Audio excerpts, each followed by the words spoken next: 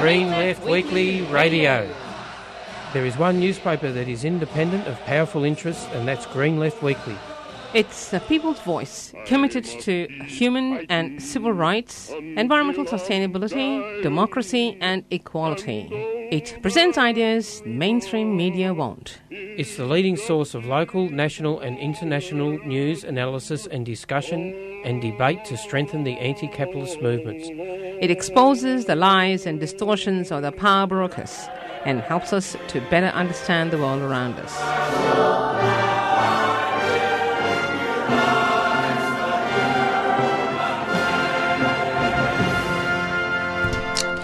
Good morning, listeners. You are listening to Green Left Weekly Radio.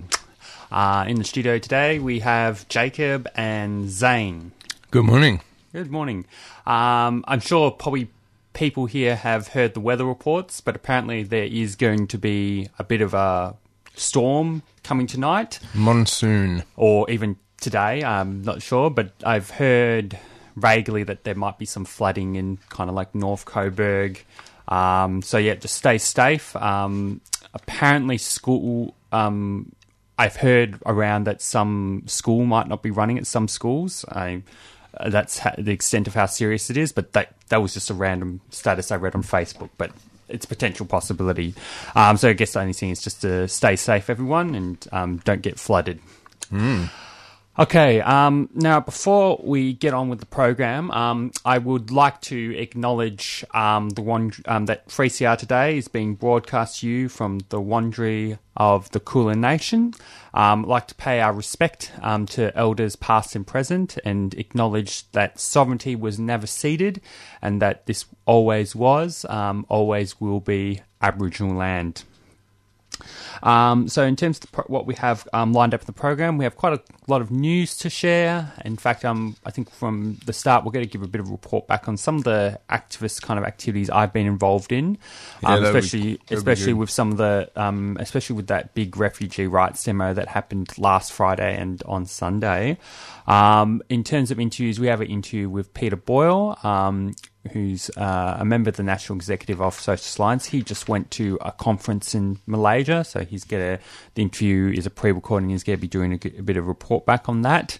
And then the second interview will be with Debbie Renner from Campaign Against Racism and Fascism, talking about, we'll be discussing the visit of Milo Yiannopoulos and the counter-rally against him.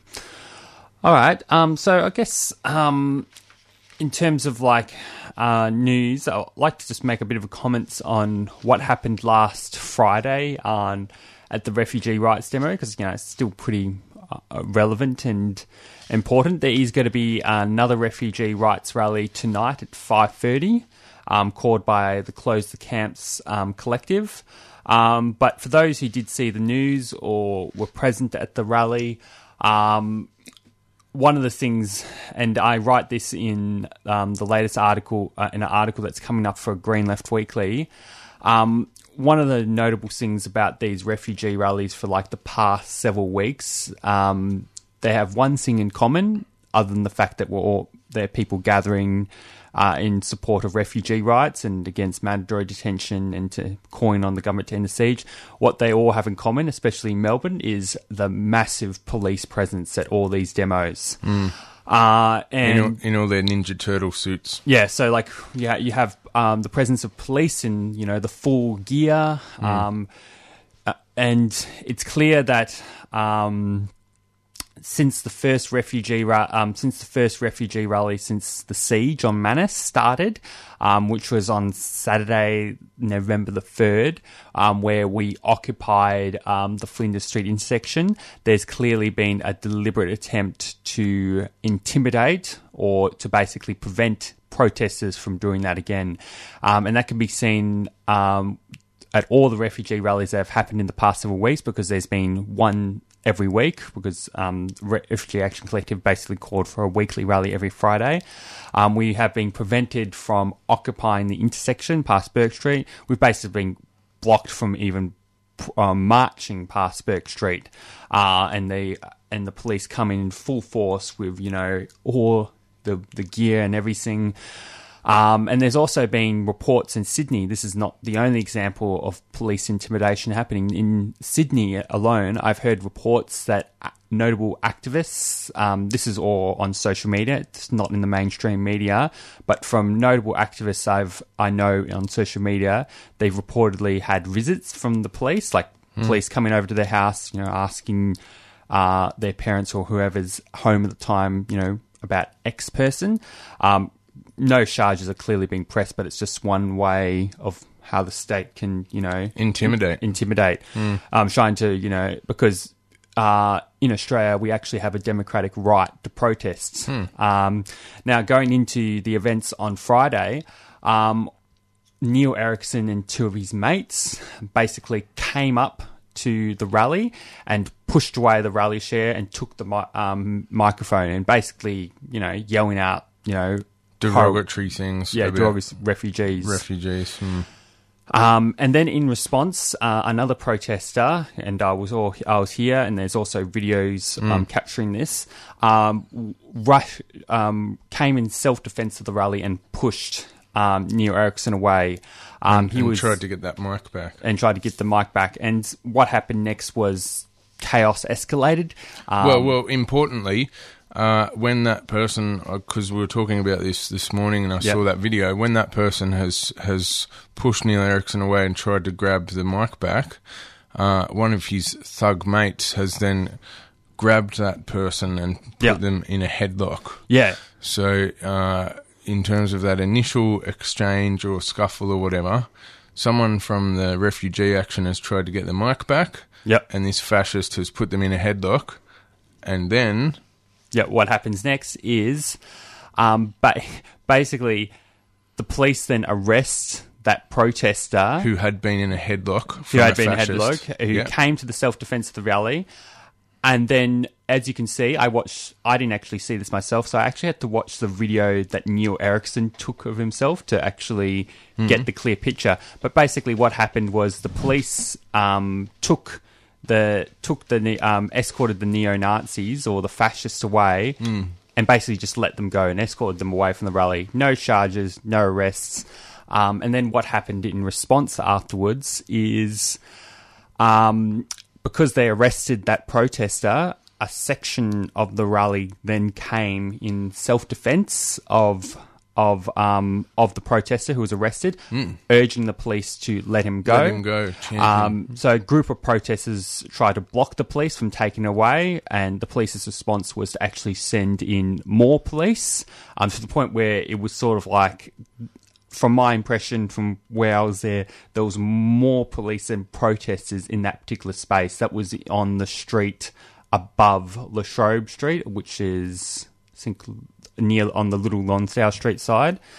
So it's near that, there's like a hot chocolate place or something. Yeah. So on that street. So basically, and then what happened next, and this is another thing that's quite brutal, basically one of the protesters got charged at by a number of police officers, and you can sort of see video footage, and he got basically kneed in the face. And then he had his head was smashed open and he was bleeding everywhere on the floors of Melbourne. The police's response was to not call ambulance. In fact, there was actually an ambulance called, but clearly the police can play the role of not actually saying that ambulance can't go in because of the protesters and there's clear danger involved. That was the kind of argument I think the police were putting. Eventually, the police then took the activist who was injured severely by the police violence. They took him into a van and then escorted him away. For listeners' information, that protester who got injured is fine. He did receive medical care eventually, and also the protester who got arrested. Two separate people, because on the day some people actually confused those two people as the same person, but they're not actually. The protester who came in self-defense of the rally was actually taken to the police station and released later on with no charge or arrest. But of course, if he did receive any charges or arrest, I think the activist community would have come fully behind him and, would have helped fund his legal fees.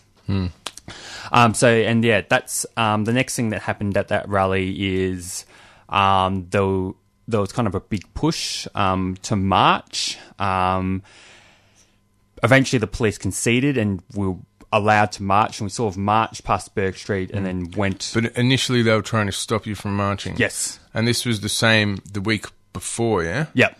This is like an emerging pattern Yep. where even though in Melbourne, as probably more so here than in other parts of Australia, if you want to march down the street to make a political point, you can. Yep. There's not permits and paperwork and stuff. If you've Yeah. got a decent crowd, you can march down the street, whereas the cops have chosen this particular juncture and this particular political, point of friction to try and start pushing back and revoking that basic right of protest. Yeah, that's exactly what's happening. And we did eventually get to march through to Bourke Street, or go to Elizabeth Street, and then eventually make it to Flinders. And that's where the rally ended there, because basically police formed a whole circle around the intersection of Flinders Street to Swanston Street, basically preventing us from occupying it, like we had done previously at the start of the month. Although it was kind of funny because they basically did the job for us, because no traffic could go through that Flinders Street intersection anyway, because the police were all blocking it. So that was sort of the weirdness of it. And on Sunday at the Get Up Action, there was a sort of protesters attempted to march again, and they all kind of met with the same level of resistance. In fact, there's a photographer who kind of reported that he took a photo of this, and that the police were actually threatening to use pepper spray to sort of push protesters away if they attempted to march through the police lines. And in fact, at on last Friday's rally, pepper spray was also actually used, although I personally didn't see it. But I know activists who, and their pictures of it, of protesters being pepper sprayed, and at least 8 were affected. And like with tasers, this is the creeping use of pepper spray. When it first comes out, they're like, oh yeah, this will just be used in like real hardcore violent situations. And then over time it becomes like, no, we're going to stop you from marching up the street. And if you try and march up the street, we will spray you with this like toxic red gel foam stuff that burns your eyes and throat. So, good work, Victoria Police. Yeah, so I think, on the march towards fascism. So yeah, that's why I think ending this whole story, that's why I think it will be quite important, despite the rain forecasted. I think it will be quite important to come attend the rally this Friday, and especially since this police repression is kind of nothing compared to what the refugees on Manus who are what they're currently experiencing now. And to add to the story, we kind of mentioned this, I think, on the radio, but in Sydney, in addition to police making visits of notable activists, there were at least 2 notable refugee activists who were strip searched by the police for their participation in a refugee rights demo. What? Of course, they were released without charge, but the whole argument or excuse was that they could self-harm themselves, which sounds like a pretty crap excuse to me. Yeah, it's garbage. And it's just intimidation again. It's all just intimidation. But I think it also says something about the refugee rights campaign. You know, I think the government is getting scared because of the increasingly unpopular, the increasing opposition to the government's policies of offshore detention and cruelty. The increasing anger that is kind of being felt from protesters, because there's been lots of direct actions, large marches happening, and so the police are being used clearly as we would say as radicals, used in the service of the state to basically curb any kind of opposition or dissent to the status quo. Right, I'm going to be playing a pre-recorded interview that I did with Peter Boyle yesterday about his trip to a Malaysian sort of radical left activist conference. We have Peter Boyle, who is a member of the National Executive of Socialist Alliance, who just went to a left-wing conference organised by the PSM, which is the party, the Socialist Party of Malaysia. So, Peter, what can you report back on this conference that just happened? Hi, Jacob. Good to be on the program. It was a very interesting conference because Malaysia is in the process of preparing itself for a general election, which probably happen about March next year. So there's a lot of discussion about what's going to happen. In the previous general election, the opposition actually managed to win a majority of the popular vote, 53%, but because of gerrymanders, only got 40%. And, this is in the context of a fairly big democracy movement that has been running since 2007. However, the sad part of the visit was to find out that the opposition is in not a very good state in Malaysia today. It's highly divided, and there has been a return to the very racialized politics, which was, probably one of the most unpleasant legacies of British colonial rule in the country. And both mainstream opposition parties, as well as the government, have been basically playing the race card, so to speak. And that was one of the focuses of the conference that I attended in Kuala Lumpur recently, that the PSM hosted. So what can you tell us about the conference? Like, what kind of sessions did they have, or political topics that were like frequent topics of discussion amongst activists in Malaysia? So the headline panel was precisely on this. How do we end this race-based politics in Malaysia? And that was a hot local topic. And the points of tension there were actually between some activists from other sections of the opposition who were kind of retreating to, trying to defend the rights of one group or the other. For instance, there was a person there who was not very happy with they wanted the PSM to take a stronger position to remove a section of the Constitution which included the necessity for having positive discrimination to address the uneven distribution of wealth between the different racial groups in Malaysia. Now, this is quite a hot topic. The attitude of the PSM is, no, we shouldn't remove this because there's huge inequality in the country, but we have to try and amend it in the direction of being more class-based than race-based, because that will disarm the politics of racialization. So this is a sort of a tactical debate that was going on there. Other topics which were, I suppose, relevant to socialists all around the world. There was the session which I participated in, which was about the significance of the Russian Revolution. There was another interesting section on, could there be a new Bandung Conference? Now, Bandung Conference was something that was held in Indonesia during the time of Sukarno, which is a big conference of Asian and African nations that led to the setting up of the non-aligned movement. So this was an interesting topic, and there was a speaker from Indonesia, a very well-informed historian who spoke on the topic, as well as somebody from the Philippines. And the idea, I gather here, was to explore whether there was room for some sort of putting for some sort of ALBA-type program for Southeast Asia. This is in the context of the recent ASEAN meeting, APEC meeting, which Trump attended, which are all heading in, more steadily to a great and great extent in the direction of entrenching neoliberal type relations in the region. So they wanted to put forward to counterpose, a progressive alternative.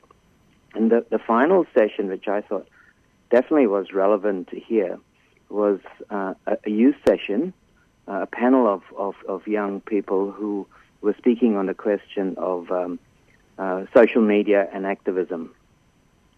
So, collectivism or in the streets, so to put the contrast. And that was quite rich discussion because Malaysia is actually a relatively developed third world country. And so, youth culture actually has a lot in common with, global youth culture, actually, that I saw. Yeah. So I guess our next question I want to ask is, as an experience, as an Australian going to this conference, what kind of key similarities did you pick out between, the struggle for a better world that's being felt in, that's in building up in Malaysia, and kind of what kind of other similarities and differences you found with the left in Malaysia based on your experience of the conference, and compared to Australia? Well, the last thing I mentioned, that was the case in point, because one of the big challenges, and I don't think it's just for the left movement or the socialist movement, but you could say for the labour movement, the broader labour movement, is how successful would it be in drawing in new generations of activists, youth activists, because there is the prevailing culture, I think, now globally, certainly in the more industrialized part of the world, is quite a highly manipulated popular culture, which takes advantage on one hand of real openings associated with the development of new social media, but on the other hand, very strongly pushing, very individualistic, very atomized type activity, very branded type identities, So all these issues, I think, actually to me, was quite an interesting part of this discussion. The participation of younger people was quite high. One of the phenomena which I found out about, which I think was interesting, I don't know whether it's been done in Australia very much or at all, is that there are groups of young people who are discussing radical issues, including Marxism, including also seeing feminism. Recent one was domestic violence, who are actually having these regular meetings in public places like coffee shops and stuff like that, but actually even in fast food joints like Burger Kings, So maybe like 20 people might gather together around a few tables, and they live stream it. And I've been checking the audiences they're getting for these discussions, and they go to, over 1,000 people outside there watching these discussions. And that's sort of like really taken off. In fact, the PSM is started to experiment with it, I think. And but there is one organization, one youth organization, which has made this the center of its activities. So basically it supplements, advertises as regular space in a Burger King restaurant, and a topic coming up, and they have this live stream discussion. So that's quite interesting, I think. I mean, of course, you've got to put this in the context of, a bigger challenge out there. There are people to be organized, extremely repressed people to be organized. There are people who are, this entire large section of the workforce in Malaysia is actually refugees or migrant workers who are often super exploited. They have to be organized. There are lots of people who are being driven out of their villages because the title they assume they had for many years, is uncertain. Developer wants to come in and just kick them out. And these are very real live struggles on the ground. And I mean, I guess you can't do it through Facebook. You have to be out there organizing on the ground, organizing the community to fight back. Yeah. I guess my next question, because you gave a bit of a sample of that, what were the type of kind of grassroots kind of movements that were profiled at this particular conference? Well, it's a whole range, but I mean, certainly this question of communities being displaced is a big part of it. Another movement that was highlighted is that of the indigenous groups in the country who are facing also loss of land, largely due to illegal logging operations. So and these are people who live in very remote areas of the country, and the PSM is quite heavily involved in campaigning for this. In fact, in the coming general election, a leading member of the indigenous community is going to be one of their candidates. So that's another issue that's came into the discussion. another issue, which is sort of like going from a low base, is actually a discussion about climate change. Now, while there has been an environment movement, for a long time it's targeted things like logging, the building of big dams, that has been its focus.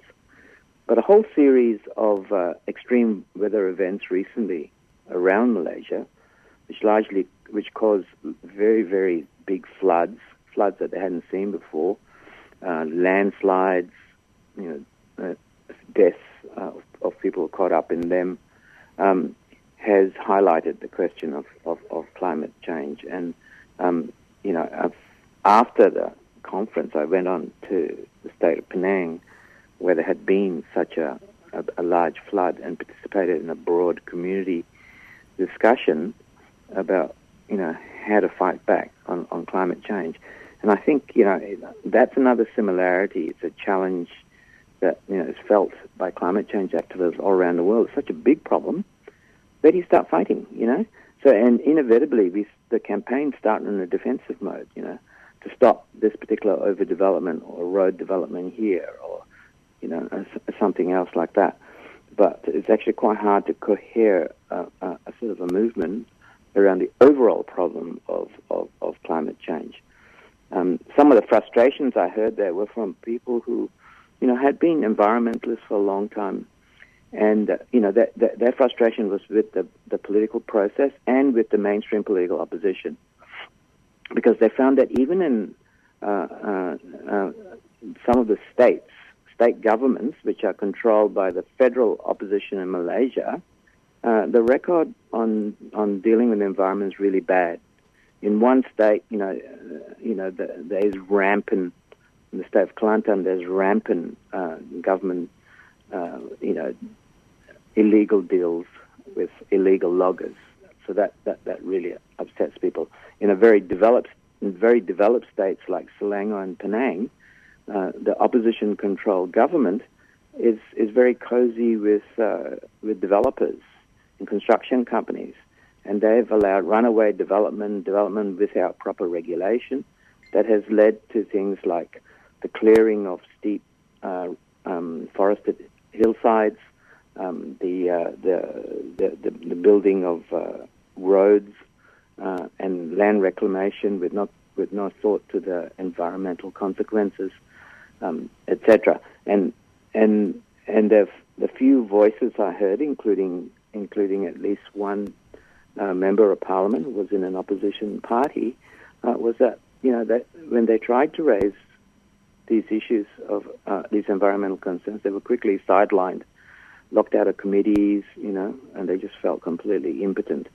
So I think this is adding to sort of the thing I began with, is that, after years and years of a rising democracy movement and huge hopes that there could finally be an experience of a change of federal government, because basically the people that the former British colonialists put in as government have never, ever been out of government federally in Malaysia. And they've resisted being pushed out, by fair and foul means. And so there was a lot of hope in the opposition, but now people are beginning, many activists certainly, are beginning to see that most of the opposition parties are, it's more of the same. They're very neoliberal in their framework, very tied to big business. Yeah.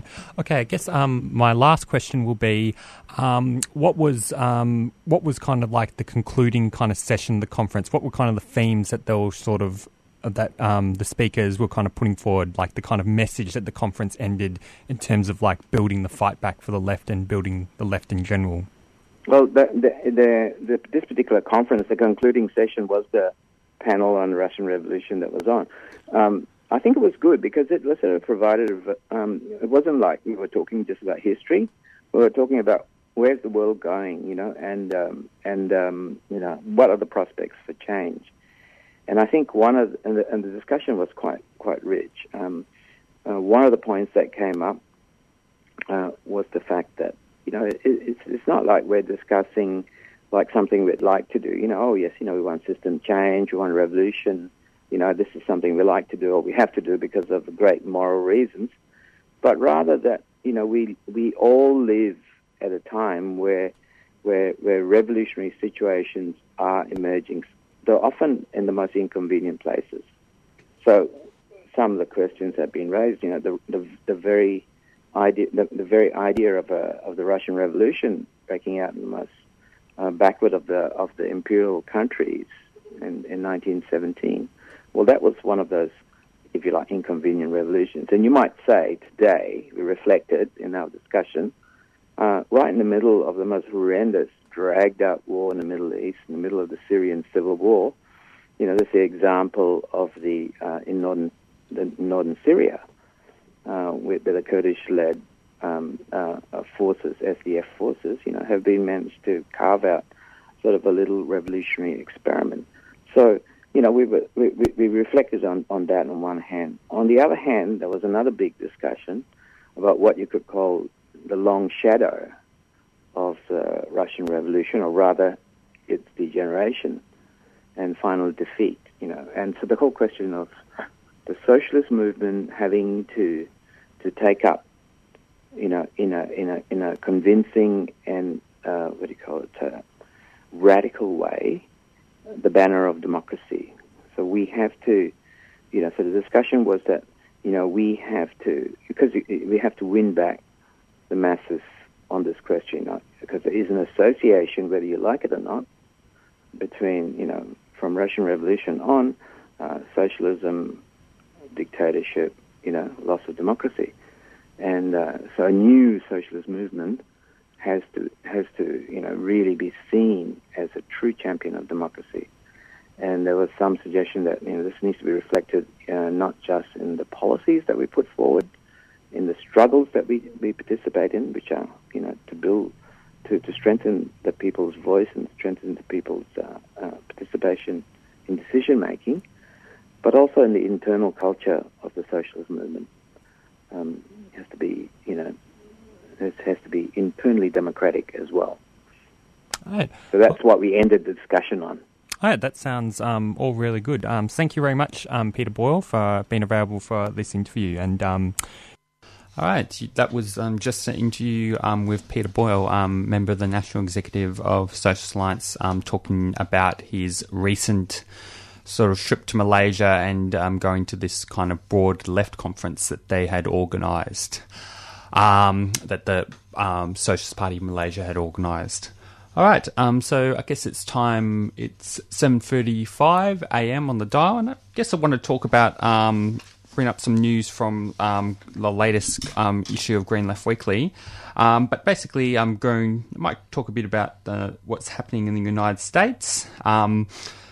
Basically, there's some listeners might be aware, but there's this whole net neutrality debate happening in the United States right now, where corporations are basically attempting to, you know, regulate the internet and put it into the hands of corporations.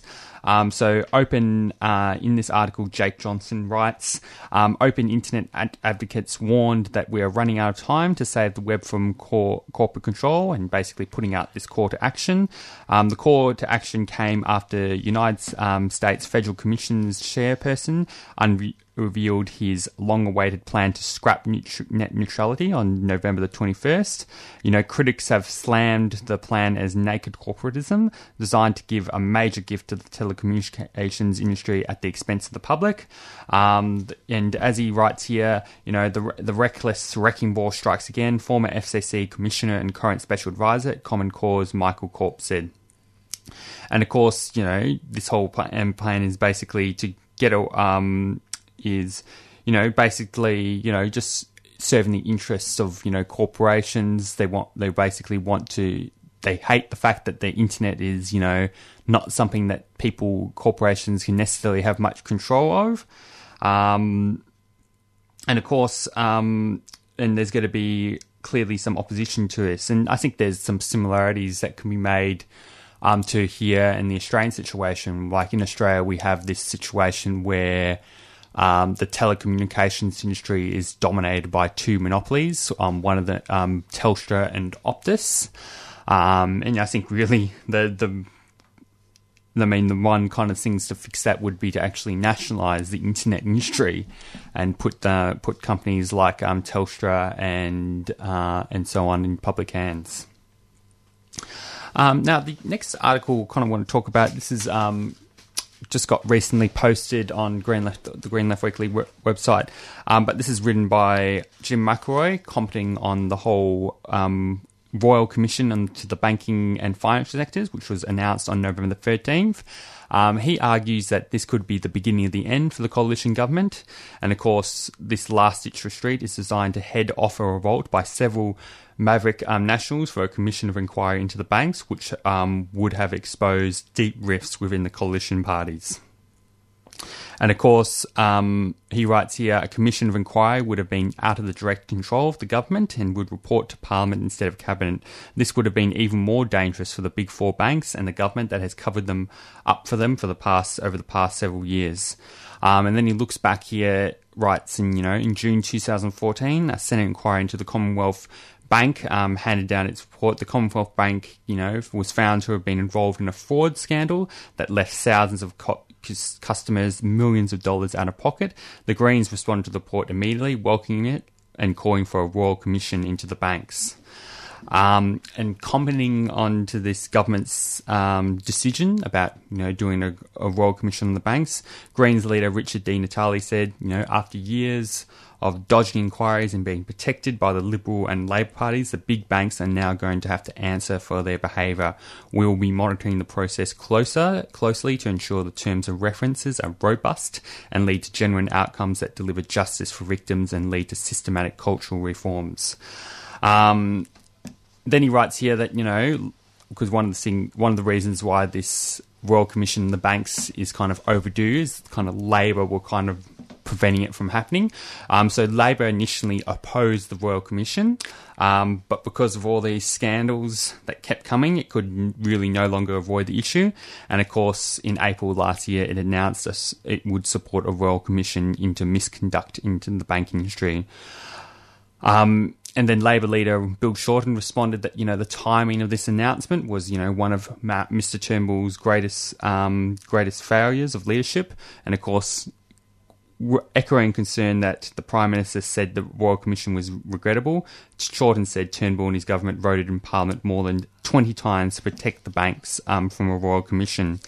Conveniently for the government, the big four banks sent a letter on November the 30th to the Treasurer, signed by the chairpersons and chief executives of all the major banks, ANZ, Commonwealth and NAB, arguing even though the sector had long campaigned against it, such a measure was now in the national interest. And of course, our banks have consistently argued the view that further inquiries into the sector, including a Royal Commission, are unwarranted. However, it is now in national interest for the political uncertainty to end. And of course, within hours, Turnbull had called the Royal Commission. He had spent a year and a half opposing. Government policy remains the same until it is changed, he explained. And he argues that, it was a regrettable but necessary action, and now a Royal Commission was the only way to restore public faith in the banking sector. Then he, in this article, it's also written that, bank employee workers support these calls for the Royal Commission to the banks. But, I think it's interesting to note that Peter Dutton, in light of probably the fact that his party has opposed this Royal Commission to the banks for the past several years, is sort of smugly saying, this could be potentially a good thing because it means we can go look at the unions and their use of super funds, which is really just says quite a lot. And or there's always I think saying you were reading something in the Australian recently about this merger between the MUA and CFMU. Yeah, just something that was talking about how some of the business elite, shall we say, like the head of the Mines and Minerals Association, was all grumpy about this merger of the CFMEU, the MUA, and the Textile Clothing Footwear Union, and saying that, these are lawless unions and they're going to band together and commit even more industrial sabotage from pit to port. So, yeah, pretty much this idea that we need unions that are compliant and obey the law, not unions that do naughty things like take industrial action, go on strike. And of course, the Mines and Minerals Association, some of those companies that are among their membership, they're upstanding corporate citizens, aren't they? We know that they always obey the law and pay all their taxes, not. And concluding this article that I was just reading for, Socialist Alliance co-convener Susan Price, states that a royal commission into the big banks will not be ranked socialism, which is what one of the Liberal Party MPs... John Howard said that. John Howard basically said that we can't do a royal commission to the bank because that would basically be socialism. But, it does, as Susan writes here, but it does give the opportunity for a genuine expose on the crimes, misdeeds and greed of the Australia's Big Four. And one of the first steps we need to do is to put maximum pressure on the government to not appoint a puppet, but a genuinely independent person as commissioner, and also insist that terms of reference be broad enough to permit a real investigation into the systematic rip-offs of the private banks. And that's really the challenge, and I think that Peter Dutton's comments are informative because by the Liberals calling the Royal Commission themselves, rather than wait to get rolled by this dissident group of nationals combining with the Greens and the Labor Party, by the Liberal Party calling the Royal Commission maintaining control, that means they get to set the terms of reference and do things like what Peter Dutton is talking about, and not just make it a thing about the banks, but also make it a something that looks at super funds, and potentially they could instruct the Royal Commission to basically come up with a conclusion that says unions have too much control and we need to let private banks take over industry super funds. So that's the real risk. And in the lead up to Christmas, is there going to be enough people power to really, push this? And if Turnbull appoints some stooge person to be conducting this Royal Commission, is there going to be enough people power to say, that's not cool, we want a genuinely independent thing? I don't know. Okay, I'm just going to play a quick announcement and then we'll go into our second interview for the program. All right, we have Debbie Brennan on the line. I hope I pronounced her last name correctly. She is with Campaign Against Racism and Fashion, also known as CARF. And we're going to be talking today in the studio about the tour of Milo Yiannopoulos and the counter-protests that thankfully CARF is organising against him coming up this Monday. So good morning, Debbie. Good morning. All right, so maybe to start off, what can you give us the kind of low rundown on what Milo Yiannopoulos is and why he's dangerous and the important why we need a counter-protest against him? Sure. Milo Yiannopoulos is part of the alt-right or the hard right movement in the United States, and his ideology is that of people only need to, think of Trump, for example. He's very close to Trump, as a matter of fact. He's a product of that notorious Breitbart News, which is the alt-right website platform. He's bankrolled by a hedge fund billionaire. So he's the celebrity voice of the 1%, basically. And so his ideas are extremely dangerous. He also has Nazi connections. And so when you hear him make his, outrageous statements, and these are statements that are there specifically to scapegoat women and feminists, people of color, Muslims, LGBTIQ, etc. So it's a very familiar scapegoating narrative that he's got. So he is doing an Australian tour. He does tours. He goes around the United States, around Europe.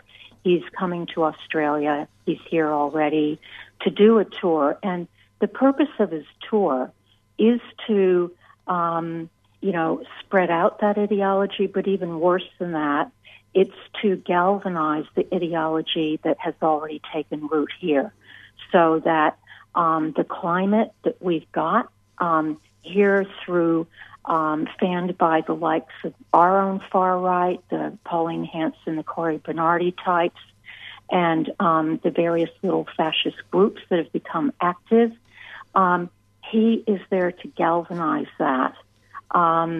So that is what makes him extremely dangerous, and that is why we're protesting, and we need to protest, because this is really a battle of ideas. Yeah. Zane has a question. Hi, how's it going, Debbie? Hi.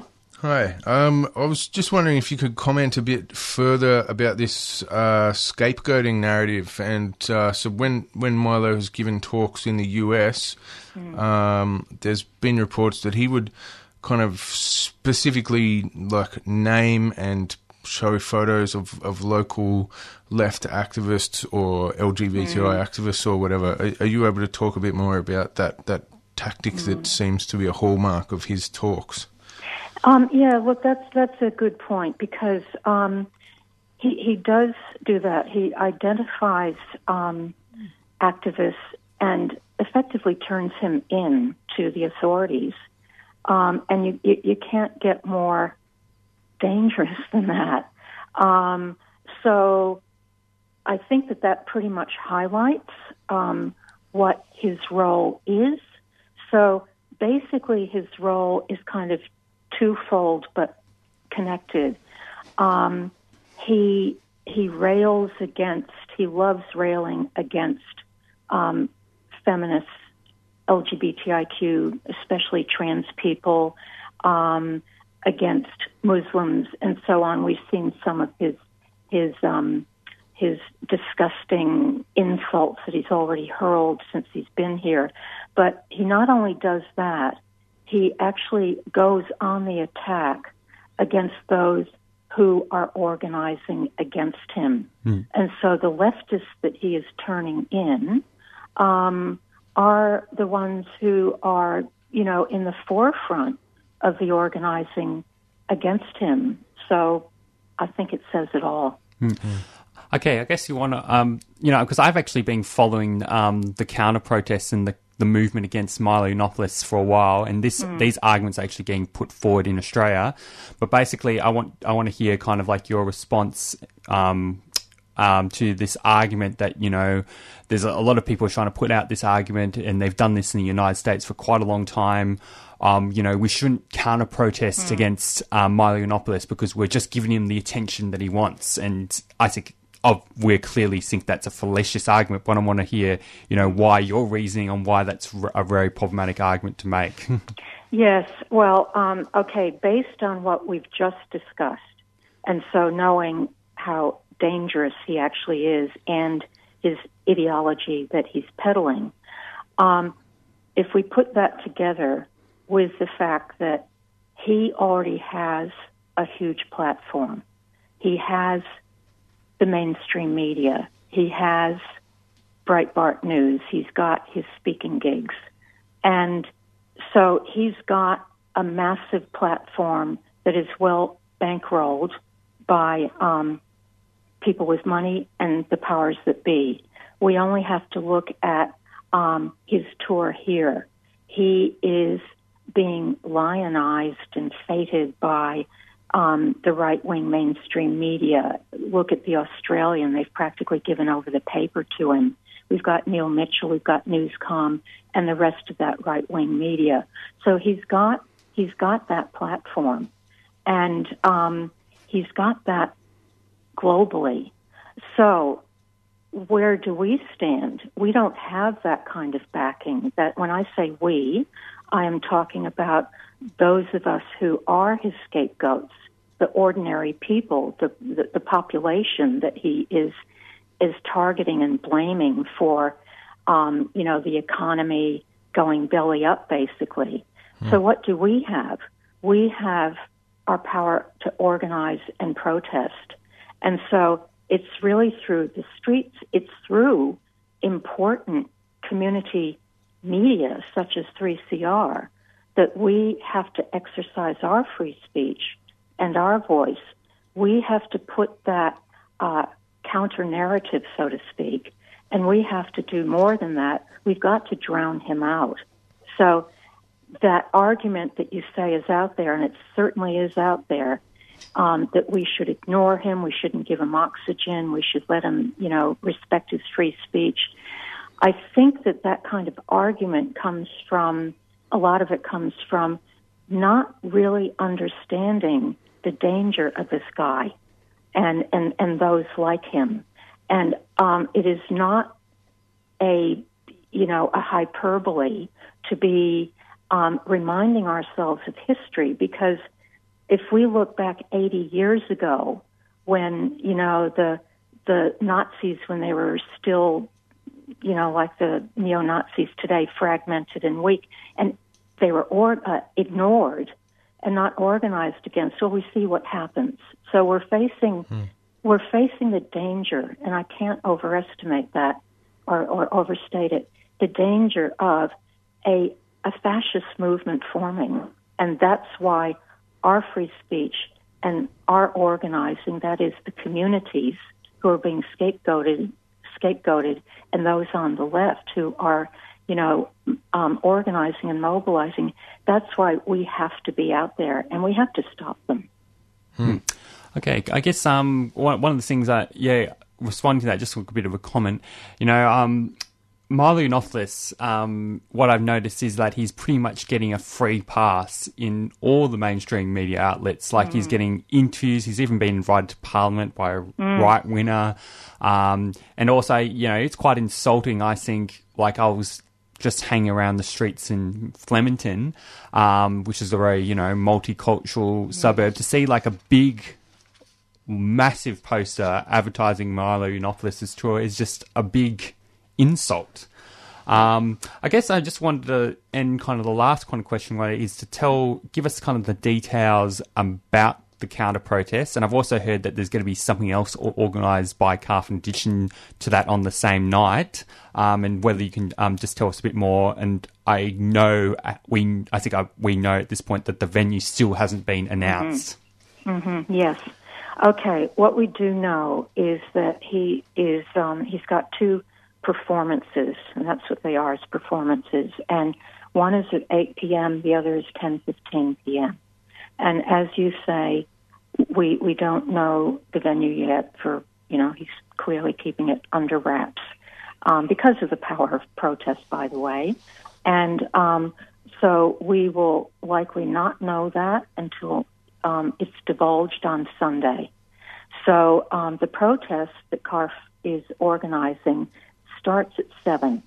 And so we just be ready to be protesting from 7 till, possibly 10:30-ish. And once we do know the venue, we're obviously going to get the word out. So that's the protest. The other event that CARF is holding, it's a press conference. And it's a press conference that's at 5:30 at Trades Hall. Hey. Well, thank you very much for that, Debbie, and thank you very much for being on 3CR. I'll probably see you at the Milo Yiannopoulos protest because I'm planning to be there. Wonderful. That's wonderful, and thank you very much. We'll see all of you and the listeners there on Monday night. Yeah. Cheers, comrade. Keep up the good work. Yeah, okay, thank you very much. Thank you. You too. Bye-bye. Debbie Brennan there from the Campaign Against Racism and Fascism, or CAF. And if you want to check out CAF, stay tuned for events, get details about the Milo counter-protests. Just Google it, Campaign ARF, or Campaign Against Racism and Fascism.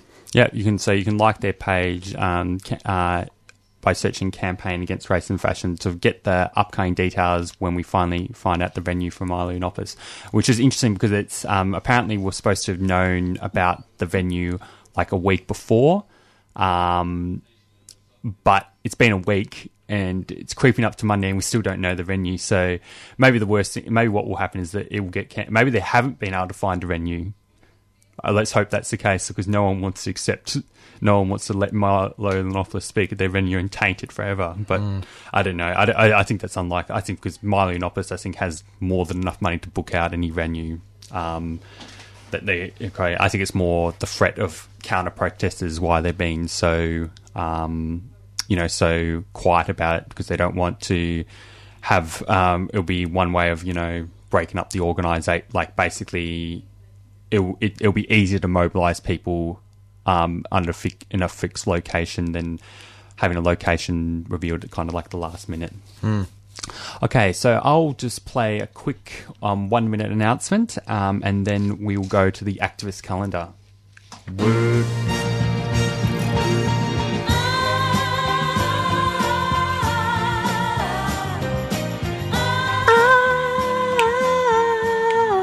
Excellent news, dear listener. It's that time of year. We once again are selling 2 delicious wines generously donated by local winemaking star and 3CR supporter Luke Lambert.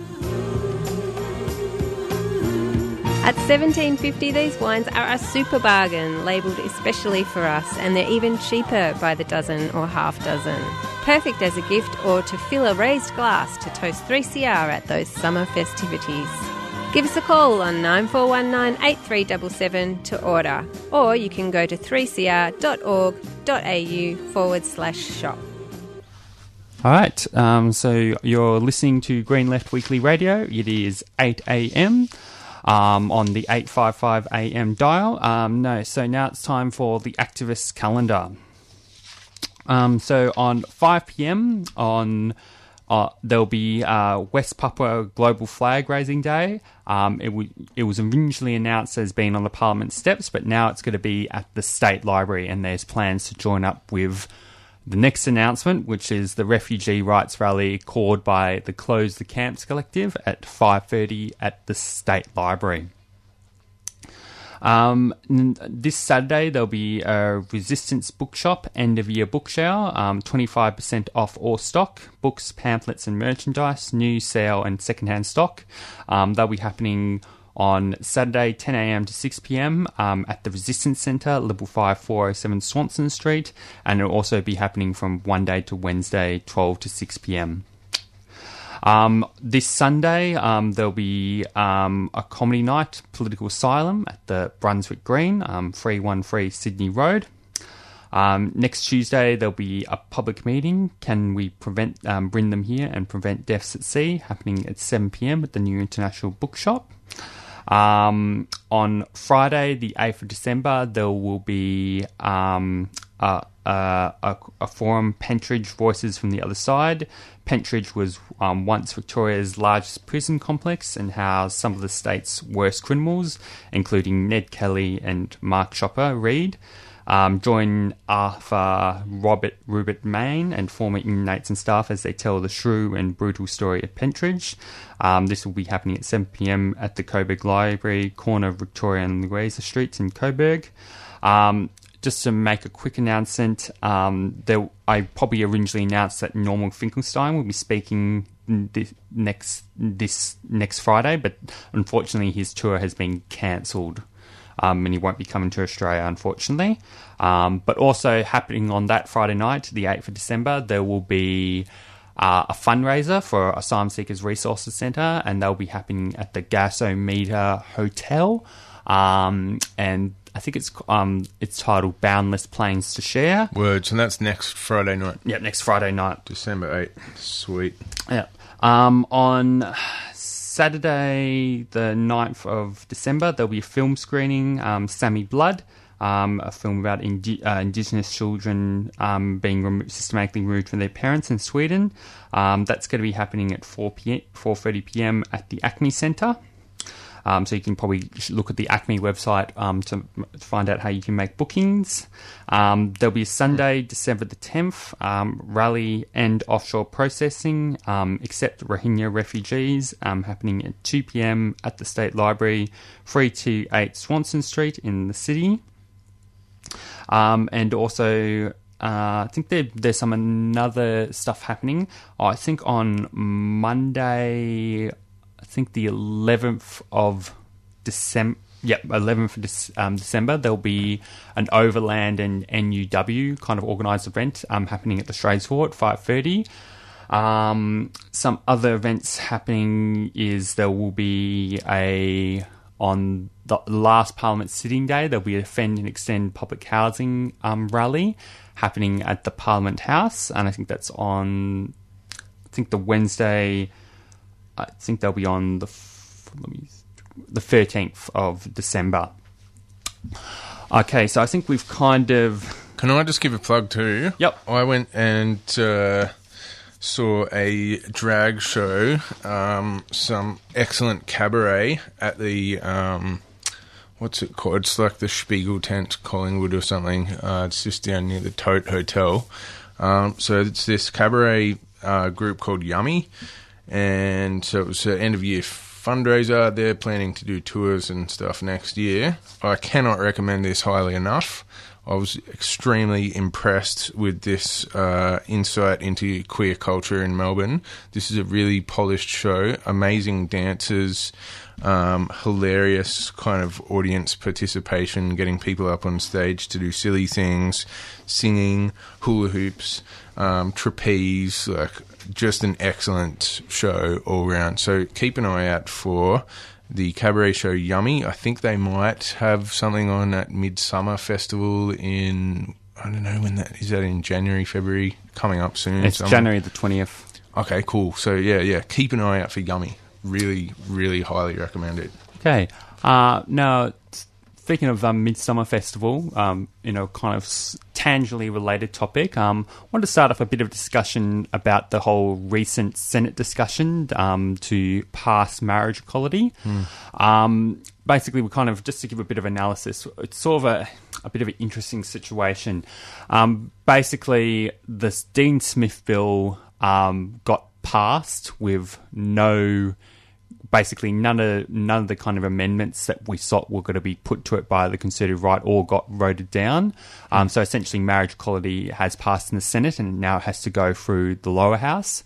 But I guess the problem is, despite the balance of forces that were involved, the ALP basically pledged to vote against any form of amendments, including the ones put forward by the Greens. In fact, the ones put forward by the Greens were intended to remove all the discriminatory things that were included in the Dean Smith bill to begin with. And so it's almost like we've made one step forward, one step back. The Dean Smith bill has passed, but it still includes discriminatory things that, they're not as bad as some of the other things that the Conservative right were pushing, but it's still, problematic in this kind of day and age that, we have a mass movement that, has been fighting for marriage equality in years, but we still, in some ways, and this kind of shows how useless the Parliament is, we still, despite the will of the masses, we still have to concede in some way to the interests of, rich white bigots to have the right to discriminate against LGBT people. Like, they just can't just let it. They couldn't just simply vote for a bill that changes the definition of marriage, changes the definition of the Marriage Act, because that's really all that was needed. We didn't have to have all these extra... It would be too clear of a people power victory. Yeah. And I think it says... It just says a lot about the state of politics right now, that we can't even get something as simple as marriage equality without some cave seats. But anyway, next week we could have marriage equality by next week. But the only concern is Malcolm Turnbull, despite the fact that he said he would be voting, he wouldn't support any kind of religious amendments. So-called that support religious freedom, which is basically just a cynical word to use, a word that the right like to use to basically say we want to be bigots, basically, because you find that even the secular liberal MPs love to use the term religious freedom.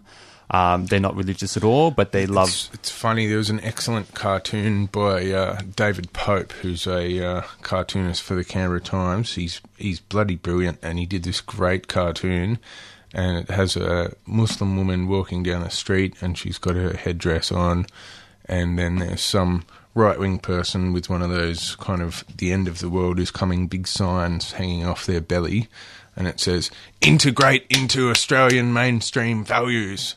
And then the next shot, it's got someone walking past with a rainbow flag on their shirt, and it says, "Protect religious freedom."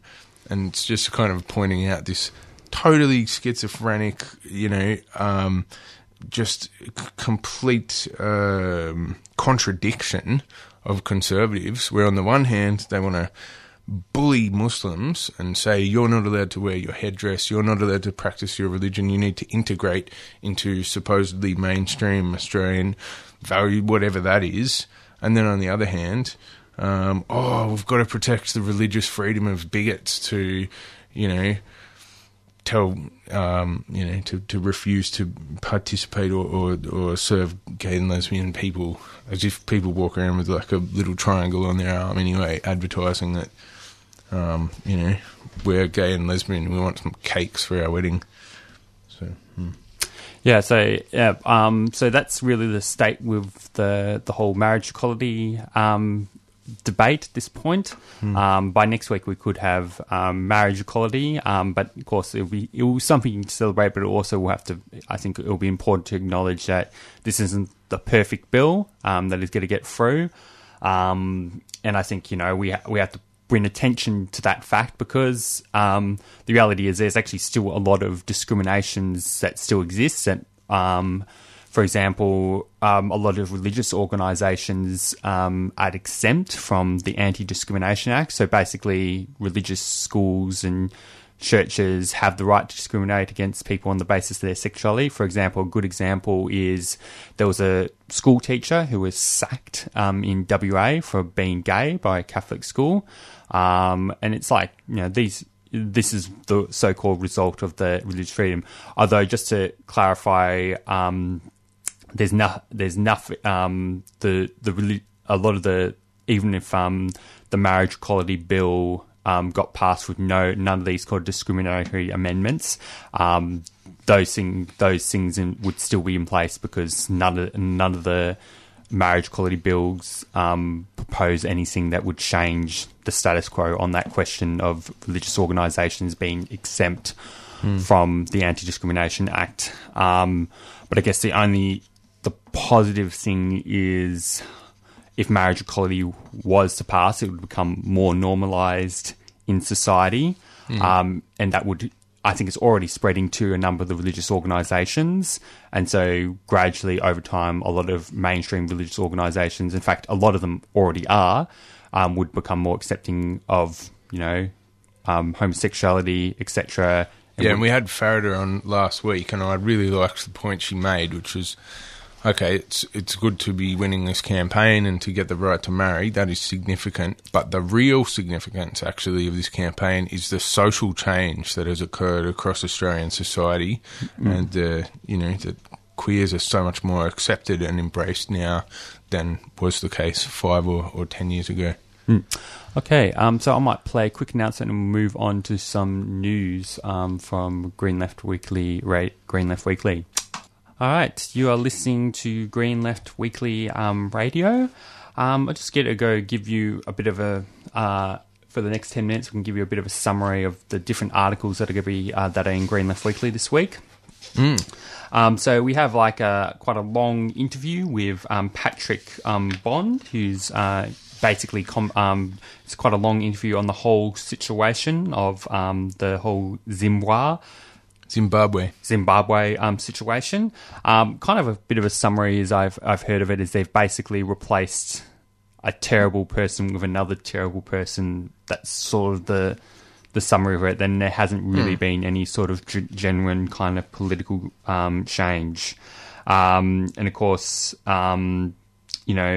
because it says here that his replacement, Emerson, has been a leading figure in Mugwa's regime and is implicated in serious human rights abuses as well as corruption.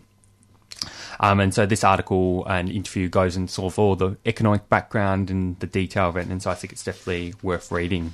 And Patrick Bond is a South African socialist. He's obviously, someone who's in the know about different left-wing and political developments across the African continent. There's also an article here in Cultural Dissent about Nick Cave on how he's sold out and basically shuns Palestinians by, breaking the BDSM picket line. There's an article here on the interview on why the left should support Catalonia. And, basically how the struggle in Catalonia for self-determination has shaken the whole Spanish state and, has forced all the political forces to take a stance. And, of course, there's some articles on here. I think I might want to talk a bit about this actually in more detail. But basically, this is an article on how the new anti-systematic left is like the biggest winner in Chile's elections. Since, it writes here, Manuel Gonzalez writes here, since Chile's return to democracy in 1990, after the fall of the Pinochet dictatorship, the South American nation has maintained a largely stable and predictable political system. However, the stability of this post-Pinochet political setup has seemingly coming to an end, and a clear expression of this is the results of the presidential and parliamentary elections held on November the 19th. While frontrunner Sebastián Pinay, a former president, billionaire and candidate for the centre-right coalition Ramos, came first, he only managed to win 37% of the vote, falling well short of poll predictions that had put his support at 42 to 47%. However, the biggest surprise was the result for as such as the Frente Amplio candidate, who had won a broad part of the broad front left, who won 20% of the vote, defying polls that suggested she would only win about half that. Sanchez narrowly missed out on making it onto the second round, coming just 2 points behind Alejandro Gurley, a TV personality and candidate for the incumbent centre-left coalition. But of course, the FA, writing a bit more about here, a new left-wing coalition formed in January obtained much of its support from young people and the social movements. It ran on an anti-systematic platform that proposed profound social reforms and a more active role for the state and economy. Its primary goal is to overthrow the neoliberal system inherited from the Pinochet dictatorship, and for this purpose it has proposed a constituent assembly that would allow the people to elect representatives to draft a new constitution. And of course, the rise of FA can be largely explained by two factors. A new generation of voters with intense desire for political change has emerged in Chile as a result of the high school-led Penguin Revolution of 2006 and the university student revolt of 2011. This is all sounding quite positive. Although I did hear at a Venezuela conference, I might have misheard this, but I heard that this new anti-systematic left party might not be completely friendly to Venezuela, but I'm not sure, so it might be worth exploring a bit more further. But it does, I think, sound pretty positive, and it does, and the fact that they're building off the kind of previous kind of credible events, some of the recent events in Chile, like especially a lot of the student movement, which is quite active, is quite positive. So definitely, it's peculiar that they're not friendly to Venezuela when it sounds like they're putting forward a similar path forward that the Venezuelan left put forward, 20 years ago, which was to begin that process of radical change with a constituent assembly, with drafting a new constitution. Another article that's featured on the United States, though I haven't been able to read it in full, it's an article on how working class women say Me Too, and kind of reminds me, there was this actual meme that I just saw recently that, basically a woman saying that, pointing out that, if you look at how terrible women are treated in, upper class kind of industries like, Hollywood, as actresses, film producers, etc., or people involved in the television industry, you should imagine how women are treated in sort of, hospitality, agriculture, all the kind of working class industries, and that kind of, yes. So this whole article really talks about how working class women are kind of like those workers are standing in solidarity and building kind of political struggle and protests around this.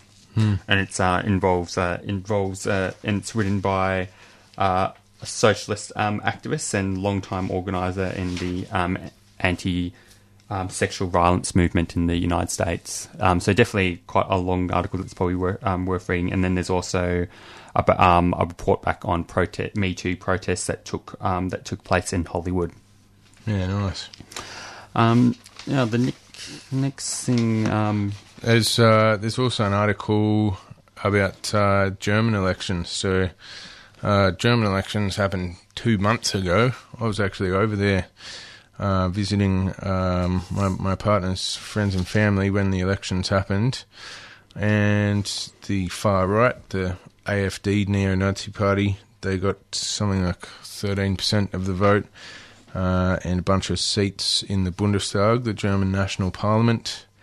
It was the first time since the actual Nazis that there's been, fascists in the German parliament.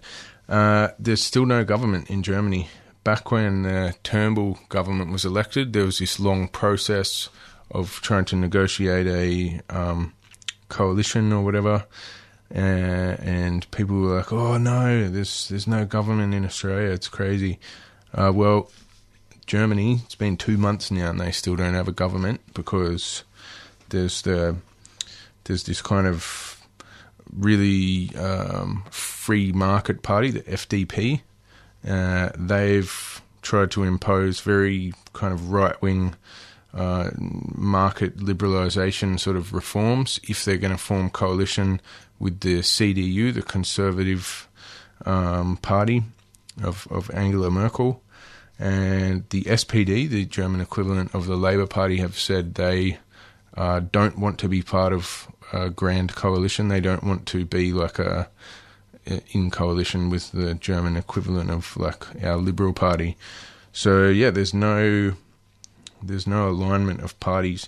The Greens are willing to be part of a coalition with the Conservative Party, which is, the Australian Greens don't seem to have learned this lesson from Germany, that if you go into coalition with the Liberals, that's going to really impact your support base. So, and the Greens in Germany, they should have learned that lesson, but they're once again looking at forming a coalition with the CDU, the Conservative Party there. But yeah, so that's an interesting one. I think one of the factors of that is Angela Merkel has this very respectable kind of centrist image around her. That's what I kind of noticed in the kind of mainstream discourse about her politics, even though she is quite right-wing and there's really nothing really remotely left-wing or progressive about her other than maybe some liberal social values or something and so on.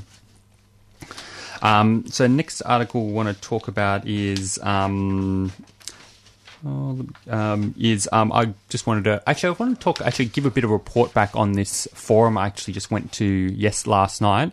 So I had the pleasure of seeing Gideon Levi speak cool. at an event organised by the Australian Palestine Advocacy Network and the Jewish Democratic Society.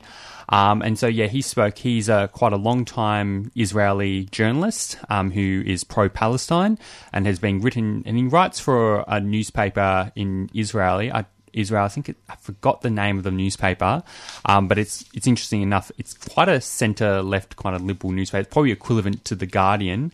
Is it Haaretz? Yeah, Haaretz. And interesting enough, I have my own...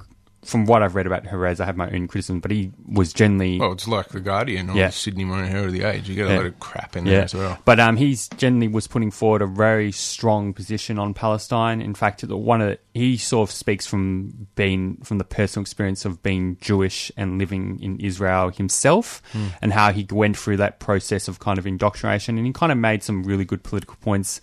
One of them is that, ultimately... I'm sure he makes a good point that, the majority of Israeli people probably do have a conscience. They probably are genuine good people at heart. But when it comes to this whole question, the occupation, and they're completely blind.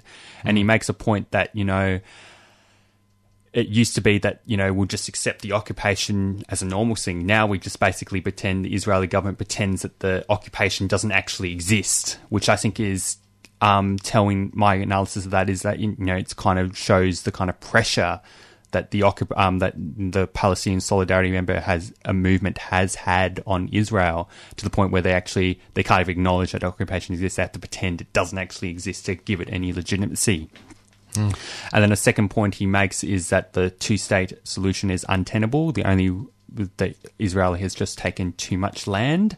The only solution will be a one-state solution, a secular kind of state that unites Palestine and Israel. And kind of like the third point, and this relates to another point, he thinks that while it's true that there is progressive Israeli organisations, of course they're incredibly marginalised in Israeli society.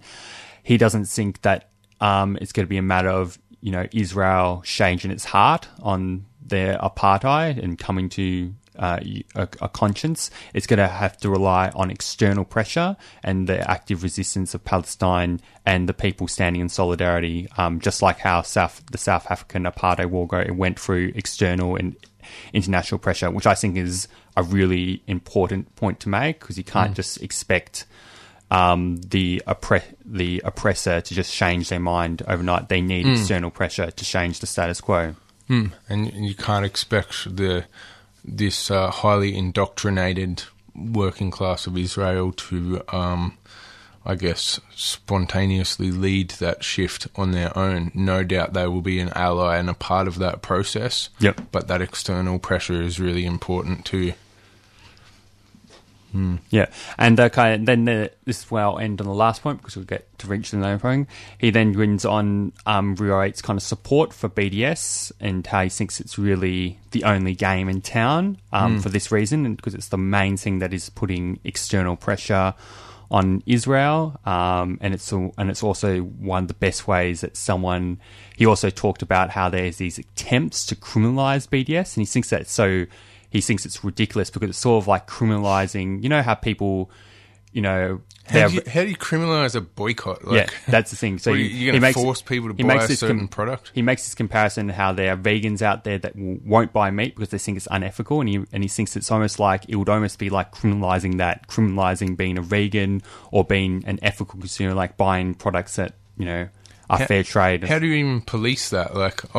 We just looked at your dockets and it looks like you're not buying any meat. What's going on there? It's sort of like we're looking at your dockets. It looks like you're not buying things from the occupied territories. Yeah. You totally must be supporting. But yeah, he talks about those attempts in the Israeli state to criminalise it. But anyway, his whole talk was actually good luck with that state of Israel. His whole talk was actually recorded in live stream. So if you look at the Australian Democratic Society website and or APAN, Australian Palestine Advocacy Network, you'll be able to find it. Anyway, we're reaching the end of our program now. Yes. I'd like to thank all our listeners for tuning in this week. Cheers to Debbie Brennan from CAF and to Peter Boyle for having a chat to us about left-wing politics in Malaysia. Yep. Okay, we'll go play the ending outro. Stick around for Beyond Zero Emission. This brings us to the end of the show. You have been listening to Friday Morning Breakfast with Green Left Radio. Brought to you by the Green Left Weekly newspaper, which provides a weekly source of alternative information which aims to inspire action to put people and the environment first.